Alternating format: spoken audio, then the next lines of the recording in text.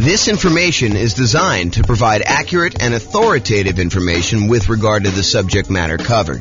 It is offered with the understanding that the presenters are not engaged in rendering legal, accounting, or other professional services. If legal advice or other expert advice is required, the services of a competent professional should be sought. Welcome to the Wichita Real Estate Investing and Real Estate Financial Planning Podcast. Learn all about investing in real estate in Wichita, Kansas, with a combination of real estate financial planning and modeling with numbers specific to Wichita, plus syndicated, more generalized recordings of live and pre-recorded real estate investing classes, not all of them specific to Wichita. Be sure to stay tuned after the podcast for a message from our sponsors. Well, good afternoon and welcome everyone. I am James Orr, and this is a special presentation. I get to share with you today a brand new tool that I created, right off the press, hot off the press, I guess is how they say it. So this is having confidence modeling retirement with real estate investments. And so let me give you a little backstory as to how we got to where we are. So over the last couple of days, I've been preparing to do an interview for a podcast this morning. The podcast is, the interview's over, it's all done, but I was doing some preparation for this. And one of the things that came up during my preparation was how unusual are 7% mortgage interest rates. Now, we've seen this pretty significant uptick in mortgage interest rates over the last 6 months or so. And I was wondering, how common is it for interest rates to be 7%? So what I did is I went to the Federal Reserve website and I downloaded the historical data set for 30-year fixed rate mortgages. And it goes all the way back to 1970. And when I went and I downloaded the data set, what I wanted to do is I wanted to find out what percent of the time have mortgage interest rates been above 7%. And so I created this new little chart based on the data from the Fed. And so this is being recorded in October of 2022, October 13th, 2022. And this is the table showing the data going back to that time. So this is the way to read this table. So if you say to me, hey, look, what percentage of the time have mortgage interest rates been above 7%? I can go look this up and I could say, oh, it's been 56.7% of the time. So a little bit more than half the time, our rates have been above 7%, 30-year fixed rate mortgages. And if you said to me, James, how much time have interest rates been above 6%? I could tell you it's 68.1% of the time. So almost 70% of the time, rates were higher than 6%. Another way of saying this is rates were less than 6% only about 32% of the time.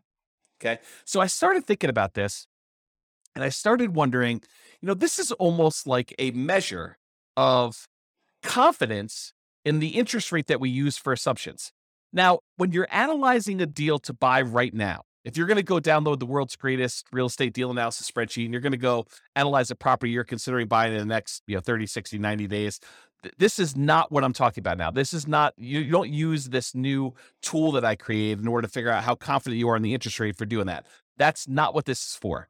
If you're going to go buy a property 30, 60, 90 days in the future, you just download the spreadsheet, you call up your lender on the phone, you say, hey, lender, here's my credit score. They may want to pull your credit. They may want to check your employment history. They may want to get you qualified. And then you tell them what loan program you're trying to do. I'm doing 5% down as a nomad. I'm doing 3.5% down FHA. I'm doing, 20% down as an investor. I'm doing 25% down as an investor because I want a little bit better rate. Whatever it is you tell them you're doing, they're going to come back to you and say, okay, based on your credit score, what the rates are today, I think you'll be able to get a blank, whatever the interest rate they tell you is.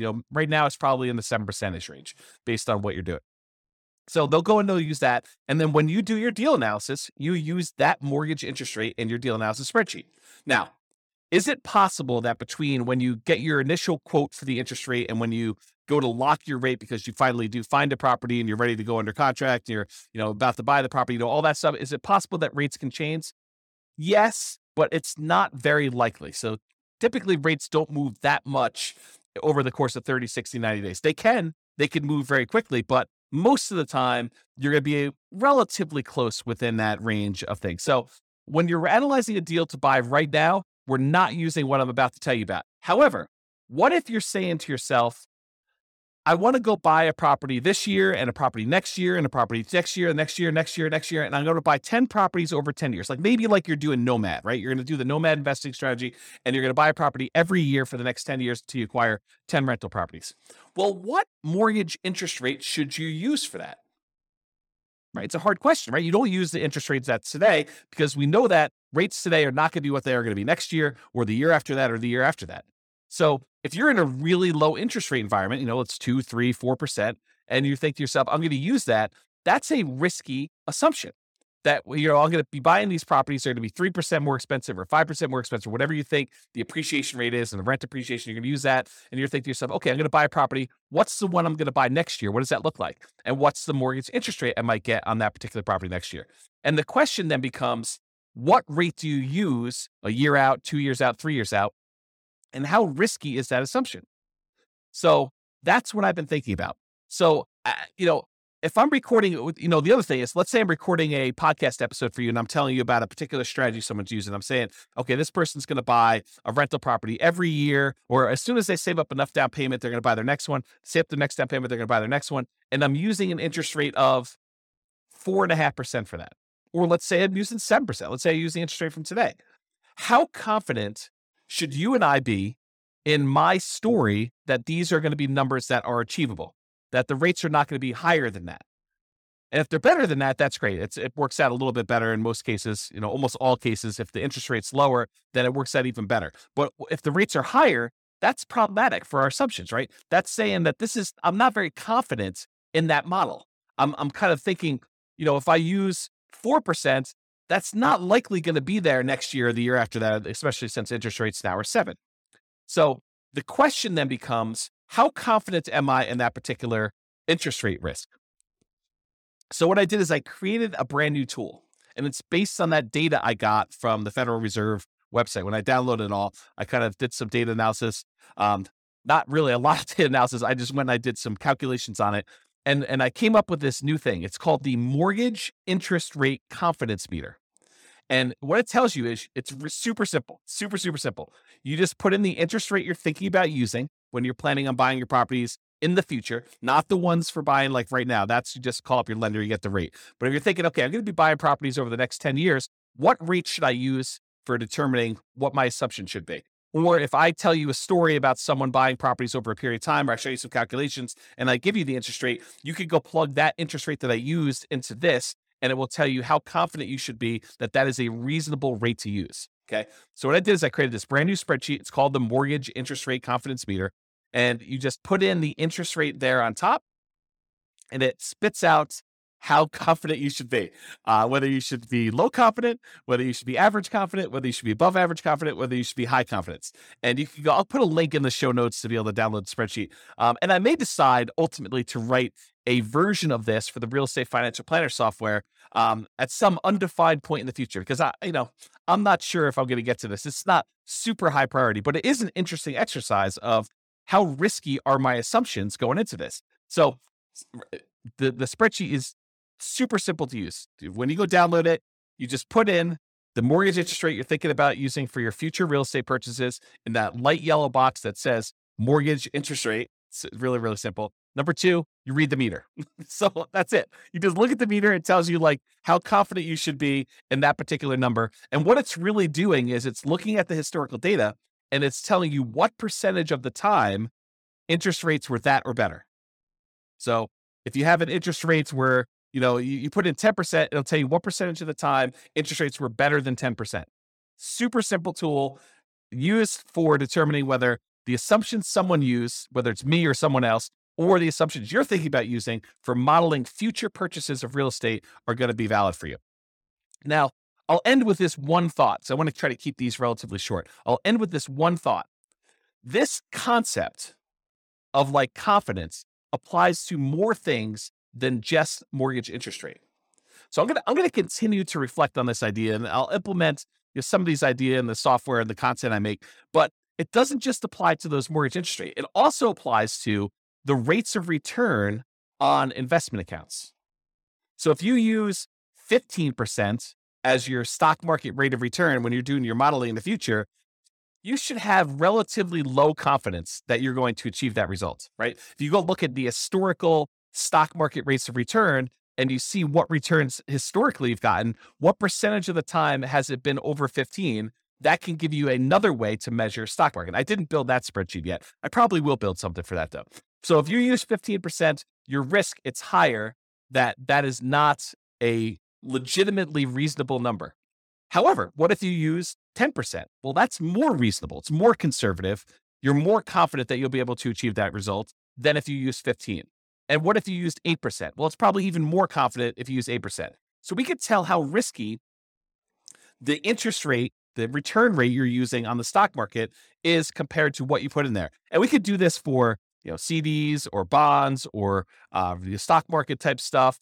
I also want to apply it to things like appreciation rate. So if you put in, my properties are going to appreciate at 6%. Well, I could say, well, let's go look at historical data. What percentage of the time, going back to all the data that I have appreciation rates been over 6%? And I could show you how confident we are that your assumption is reasonable. And similarly with rent appreciation rates, how confident are we that your rent appreciation rate is reasonable for the number that you put in there? And so you can look at all these individually. And I think those are important. But what I'd like to do ultimately is I'd like to combine them all. I'd like to combine what the confidence level is for your mortgage interest rates and appreciation and rent appreciation and the account rates of returns for the stocks or the bonds or the whatever else you're doing in there, and then combine them in some type of weighted average, maybe based on your net worth, like what percentage you have in the real estate with that interest rate, what percentage you have in stocks with that market rate, or the confidence rate or the appreciation rate or the rent appreciation rate, and use some type of average version of that to give you a single number to tell you how confident are we in all of the assumptions that we use that we actually have historical data on for the real estate investments and the stock market investments and everything else you did for that entire scenario.